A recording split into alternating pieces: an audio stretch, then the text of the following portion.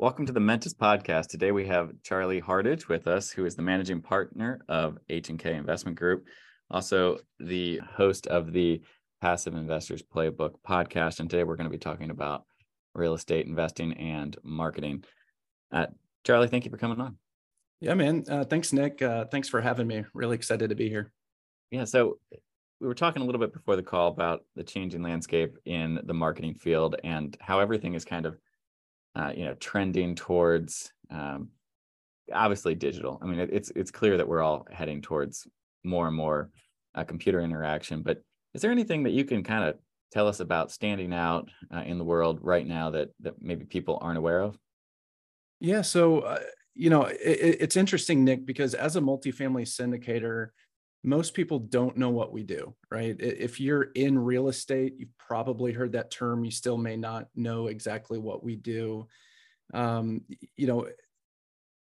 a lot of large institutions that don't do this, right? They do 401ks and IRAs, and they make money through fees. They make money on mutual fund fees, different things like that. But as a multifamily syndicator, it's myself and my partner, and we partner with other people, other teams, other groups, but it's really just a lot of kind of mom and pops doing this. And so in order to get the word out, you gotta stand out some way.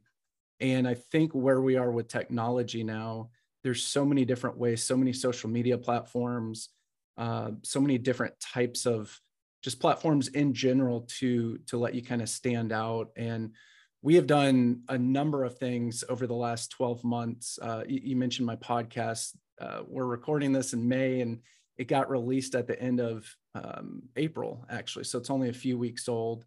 That's one of the many things that we're doing. YouTube channels, social media, like I said, LinkedIn, Facebook, different things like that. And then we've spent a couple hundred hours just on the website and through active campaign through our CRM to do like a drip campaign. So I'll kind of pause there and see if you want to dig in anywhere.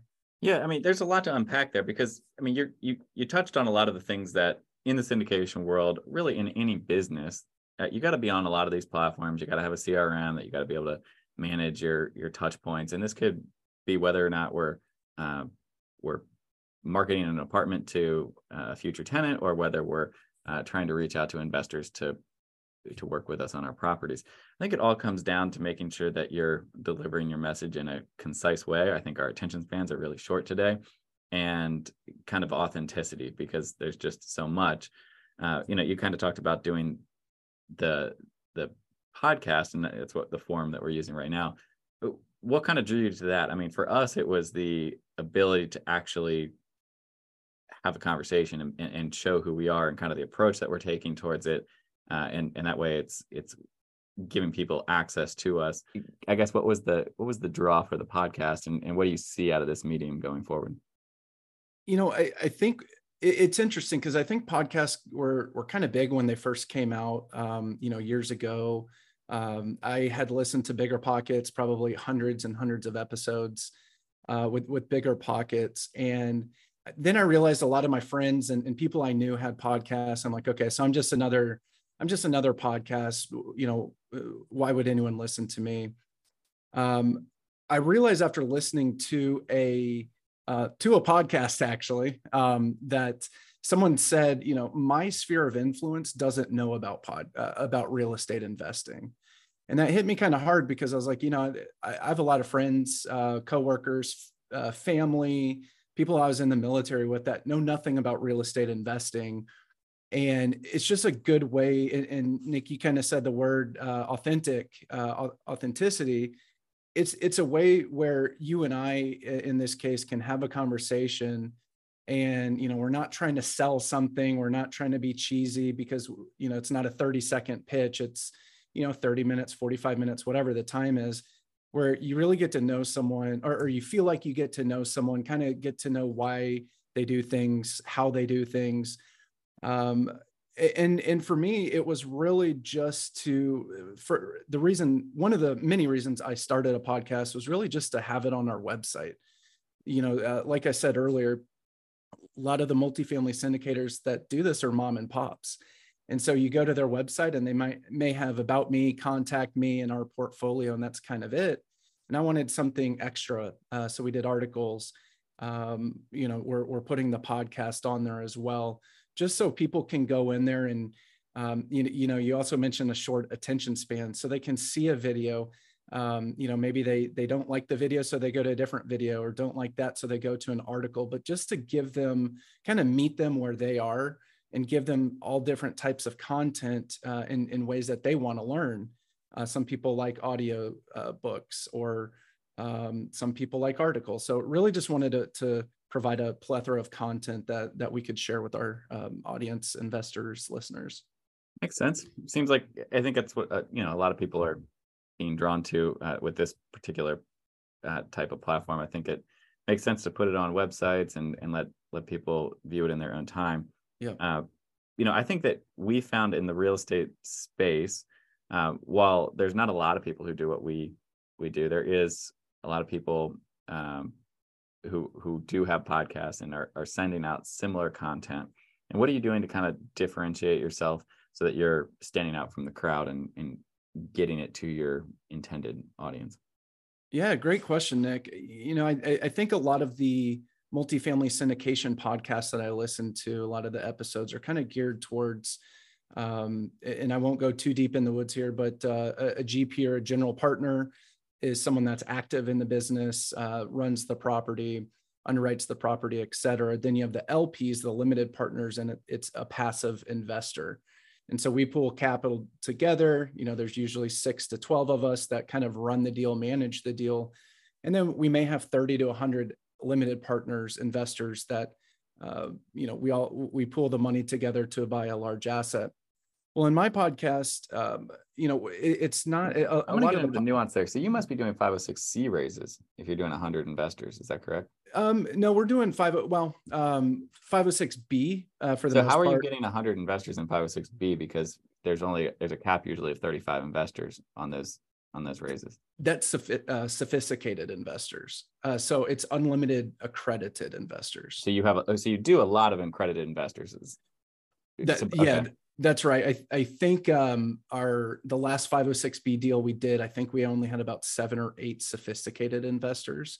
And is the reason that you're doing the 506B simply just to get those 5 or 6 people in there? It seems like you would have a wider range of advertising opportunities if you went the 506C route. And for those who are listening, the 506B is a regulation from the Securities Exchange Commission that limits people who are selling securities from advertising them. You can't send it out to the world. It can only go to your existing network. So when he's saying, and Charlie's saying that he's doing a 506B raise, that means he's sending it to his existing network, and it must have a strong existing network of high net worth individuals, because those are people who are accredited, or they could do a 506C raise, which is what I was asking about, where he's allowed to advertise it to the world. We can advertise our projects to the world, and it's only for individuals who are for accredited, which is $1 million net worth, or an income of $250,000 a year as an individual. 350, I think it's 300 or 350,000 as 300. 300 as a couple, and that's got to be kind of an expectation that you're going to be doing that into the future. And as far as that $1 million net worth, it has to be excluding the value of your home.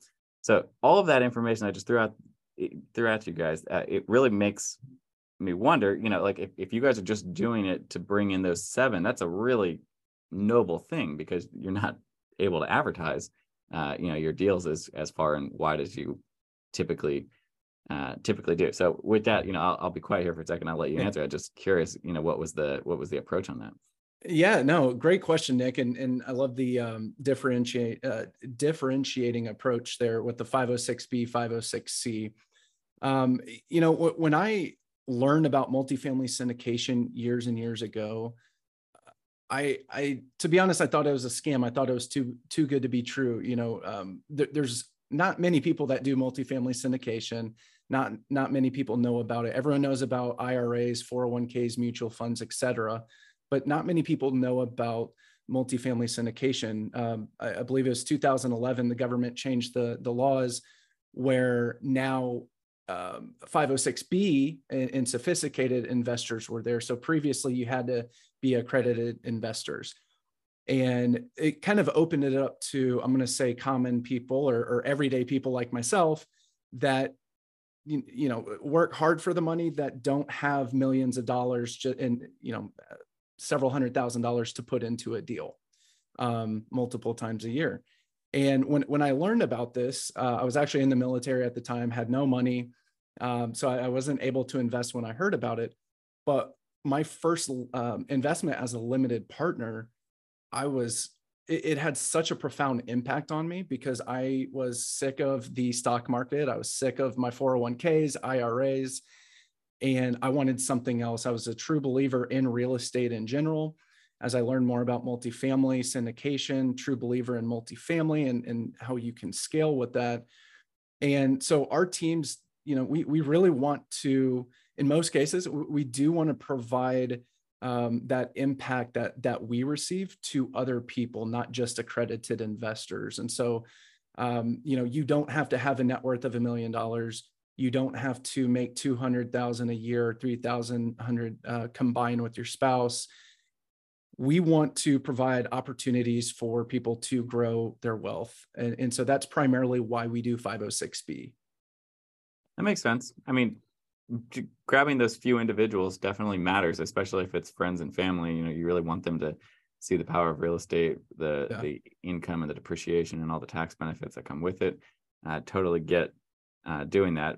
I was just curious because most people who are bringing that number of investors into a deal are typically going to go the 506C route, especially if they're mostly accredited. There is like a kind of a school of thought, if you will, that there is some pain in bringing in sophisticated investors, and that's not a knock on them. It just typically it's a larger percentage of their world, and they're going to be a little bit more concerned about it. They don't want to lose it. They might want to ask a little bit more questions, and that'll pull on your time a little bit more. Where somebody on the accredited side, this might be not even 0.1% of their world. Some of these investments, and obviously they're not going to invest as much time kind of monitoring it as somebody who might be investing 30 or 40%. And that's where it really matters that you know who you're investing with and you're comfortable giving them that kind of an investment if that's where you sit in the sophisticated world. And again, that needs to be checked, of course, with the Securities Exchange Commission. You should definitely read all your documents and hire an attorney and all the rest. Not saying that you should skip any of that, but that's definitely unique. I think a lot of people share the impact side of this. As far as the social media platforms, our industry is definitely flagged quite a few times for like fair housing stuff. Is there anything that you're doing to like not be, taken down, like especially on the rental side of this? I know that like maybe shift our mindset here more towards the operation side of the business, rather than just giving endless monies to apartment.com or, the large site. If we're trying to do it ourselves and trying to have a little bit more of a, more of an edge than just the generic stuff, what can we do on social media and other platforms to not be flagged by those fair housing laws? Great question. So we are using several of those big name, companies that we pay several $100s a month to. And look, they're effective. They are, yeah. Yeah. I'm not saying that's the case. I'm not, encouraging to not use them. I'm just asking if there's an additional edge that people are trying to get. You don't want to be flagged. Is there anything that you guys are doing like that? We a little bit, but we actually let the property management company do all of that. The fair housing laws, I mean, I don't know them nearly as well, probably as I should, to be honest. However, on all of our properties, we hire a property management company that is established, that knows the laws backwards and forwards. So we defer to them, but we do have some paid ads, with these large name companies. And then we have some free ads, just social media posts. And those are, usually just shared. So we don't ever post, hey, we have a property that's up for rent, at ABC property, we just let the property management do all that for us. Makes sense. Yeah. We'll have to check with some of our property managers to see if there's any additional, tidbits that we can learn. As far as the evolving technology and the kind of onset of, I guess, AI, which is definitely going to be coming in full force here. I know that we use ChatGPT for a lot of our copy. It's, you can put together, sentences or buzzwords or whatever we need for marketing portfolios or websites. What are you guys doing to like kind of lean in towards the changes that are coming with AI and make it a tool that can really enhance your business rather than, I guess, leave you behind for the folks that aren't using it? Sure. Yeah, great question. The ChatGPT. So I mentioned earlier, I wrote a ton of articles, put them on the website for our blog, and we do a drip campaign through our CRM. So if someone's trying to learn about what we do, we have about, I think it's like 50 emails that we send over a course of 6 months. We don't want to spam people. Super easy to read articles, takes only a couple minutes to read them. I did all that before ChatGPT, unfortunately. So it took hundreds of hours to write, edit, all that. But they're very digestible. We use ChatGPT a lot for ideas. I know some people use ChatGPT to write articles. We don't really do that, but what we use it for is ideas. Maybe the best way to say something, or maybe we'll type something up like a LinkedIn post or a Facebook post, put it in ChatGPT and say, organize this, or what are some ways to write a better hook? So we don't use it to do most of our work, which, maybe we need to look at that a little bit more just to see how we can better leverage it. But right now, Nick, what we're primarily using ChatGPT for is ideas. There's a lot of things that we want to do with AI, like website or chat on our website. I know there's AI bots that you can use, like Amazon has, I think it's called Kendra, which kind of gives like it's kind of like a person on the other end of the chat to answer some FAQs or different things like that. So that would be something that we would look at down the road. Right now, we're definitely not big enough to go that route. I think what we're also looking to do is help with underwriting. Just look at different trends in the market, and we do have a pretty nice underwriting spreadsheet right now, but we want to make that just more robust, just to get as precise with the numbers as we can. And I think, eventually there's going to be some AI that we could just plug into that to help with market trends in certain areas. Makes sense. Sounds like, kind of as it evolves. I mean, the technology is very new and it's continuing to change a lot. You guys will be paying attention, like I think many other shops out there are. I'm definitely interested to see how it shakes up, kind of the existing industry. I think it's going to be, I think it's going to be something that actually helps. I think a lot of people are a little, the fear mongering and whatnot, that gets more clicks. So people are going to click on the negative side of things. But I think there are going to be some benefits. And, Bing is now, they kind of put out their new search engine, which is tied to ChatGPT. Yeah. And that'll be interesting to see if it pulls any market share away from Google. I think competition is great. I'm not sure I would like Microsoft to have it, but yeah, that's for another conversation. But the two giants are going at each other, and that's good. I think that ultimately on our much smaller companies, and as far as investors are concerned, there's saved resources there, and definitely a competitive advantage that I think is going to be, kind of an even playing field, if you will, for kind of some of the smaller folks who are maybe competing against companies that can hire a couple $100,000 worth of, copy and,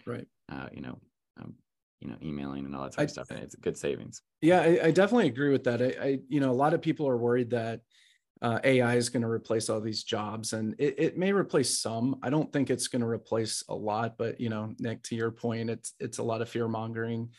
I think it'll replace maybe some, but I think it's also going to create so many more new jobs, new opportunities.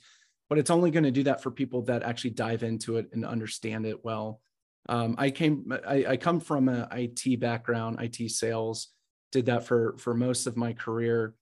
I'm not technical, but I understand the benefits of AI, understand the benefits of just technology in general, and so it's something that we are definitely looking into. I really wish I knew how to code and kind of build some of my own software with AI. I don't, and I don't know if I'll ever learn, to be honest. But I think there's even really in the last, I guess Chat GPT came out to the masses, I think in November, December of 2022. And there's already been probably hundreds of tools, based off of Chat GPT or that somehow leverage Chat GPT in only a few months. So I think, in 2-3 years from now, you're going to be able to have these super robust platforms that you can use, kind of, a one-stop shop. However, only people that know about AI will be able to flourish with that, because a lot of people are like, I don't get it, I'm not going to look into it, and they'll be left behind. Yeah, I could see that. But I think there's going to be some really big, there's going to be a money-making opportunity for somebody who makes it really easy. Yeah, it's available to the masses. It's very low barrier to entry to using it. But even so, I'm sure a lot of people still haven't even been on the website yet. Right. And somebody's going to figure it out. And certainly Google and Microsoft, if you're going to bet on companies to figure it out. And then, of course, Elon Musk is kind of hinting at doing another kind of AI that's pro-human, if you will. And I think that's really good. Anything that he's going to get behind, I think, is also going to be something you got to pay attention to. But I think overall, the coding, I mean, you could ask it to code things for you. I mean, it does take somebody who's technical and a developer who actually knows what they're doing to make sure it's correct and it's giving you the information that you want. But if you know how to ask it the correct question, it'll give you the answer that you want. Yeah. And it'll code things for you, make things for your websites. And it'll be interesting to see how it impacts the marketing field. But appreciate you kind of going down that. Yeah. There's a lot of AI out there that's even no code now. And so to your point, you just need to know kind of the buzzwords, the trigger words to get what you want, what you're looking for. What I do, I'm active on LinkedIn. I actually follow a lot of quote unquote influencers that talk about AI. And so they, once a week, they'll do a LinkedIn carousel that talks about free AI tools. So I'll just go through that list sometimes and check them out. There's some cool stuff like AI voices, human voices, and so we've done a couple of videos that are voiceovers, not our voice. So it's pretty cool. And those are very simple. There's a lot more robust tools out there. Yeah, it's going to be interesting. I think in the future, we're going to have to, figure out what's real and what's not. That'll be interesting I'm sure there's going to be some filter out there to make sure that, we can figure it out, but it'll be interesting. The future is going to get dynamic. Right. Some people call it weird, or maybe some people are scared of it, but it's going to happen regardless. And better to pay attention and be able to make our own decisions to be ahead of it. So as far as any other tips for getting through these challenging times, I mean, obviously I'm hoping saw peak interest rates here with the last Fed increase that happened last week. I'm hoping that kind of is enough, and they're going to be done for the rest of the year, and inflation will keep coming back down. But if it doesn't, if it remains sticky, what are you guys doing to kind of position yourselves to kind of get through the rest of the trying times that we're all going through? Yeah, good question. So back up a year and a half, closed on 2 deals within about 3 weeks of each other. I realized that I'm good at underwriting, good at analyzing, coming up with a business plan. I'm terrible at raising capital. And so with a few months later, interest rates went up and they haven't started coming down yet. It's been over a year. And so really we've spent the last 12 months just kind of working on the marketing plan. Went from having my CRM be a Google spreadsheet, and gone from that to now posting on LinkedIn almost all the time, podcast, YouTube channel, newsletter, the drip campaign I talked about. We've done tons of videos. So it's just kind of right now, because the interest rates are so much higher, a lot of deals aren't cash flowing, or if they do, not well. People still want 2021 pricing. There's not been a lot of good deals on the market that I've seen.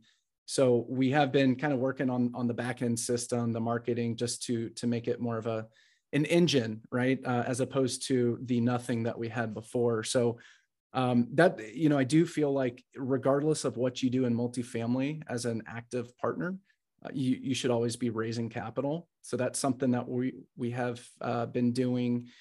And we're also seeing more, like I said, I underwrite deals. I've been seeing a lot more creative deals. And what I mean by that is a lot of people are potentially, or they're willing to do seller financing now. Whereas a year and a half ago, you ask about that, you'll get laughed at out of town. And now it seems like some brokers are actually offering that. Still not seeing too many deals that work with seller financing, but they work a lot better than without seller financing. So we're continuing to underwrite. I do think as interest rates have, they skyrocketed last year. This year, they're still going up, but much slower. I have seen deals start coming down in value a little bit and looking better, seen a little bit more deal flow, but not quite where we were year and a half ago. So we are, initially we wanted to get into 4 deals this year. We don't want to do that unless we can hit the returns. We don't want to just buy a deal just to say, hey, we hit our goal. So we're still looking at deals, still raising capital, working on the podcast, and then interested in apartment complexes, and maybe smaller apartment complexes that we wouldn't have looked at last year. Well, it sounds like regrouping when times get tough, and making sure that you're better for that when you're kind of riding the hockey stick back up. That's proven time and time again to be a good idea. And I think regardless of the industry, it doesn't matter if we're going through a recession or if the government is screaming, we're going to save your life in this direction. They're all, it doesn't matter the side that you're on. Washington's not going to come and save us. We just need to take care of business ourselves. Be aware of what they're doing so that we can make sure that we're playing into those, I guess, changes, maybe if they're taxes or whatever. But by and large, bring it back to the fundamentals and do them well and do them over a long period of time rather than trying to do this fast transaction stuff. Yeah. The families, the individuals, and really the institutions that seem to be the most successful have been doing this for a long period of time, have low leverage on their properties, and are positioned to weather the storm. So I couldn't agree with more with what you guys are doing and kind of what you're focus on, and kind of how you pivoted this year. So best of luck doing that. Certainly good luck with your Passive Investors Playbook podcast. It's a great name. And if people want to get in touch with you guys and learn more about what you're up to, where can they reach out? Yeah, I'm on LinkedIn, Charles Hardage. I am, you can go to the website, hkigllc.com, and you can listen to the podcast on Spotify, Apple, Google, all that, Passive Investors Playbook. Charlie, I appreciate it. It's been a pleasure talking about today's marketing and kind of some of these challenges that we're going through, and wish you guys the best of luck. We'll have to circle back and see how you're doing in the next year or two. Yeah, Nick, thank you so much for having me on. True pleasure. Thank you. We'll talk soon.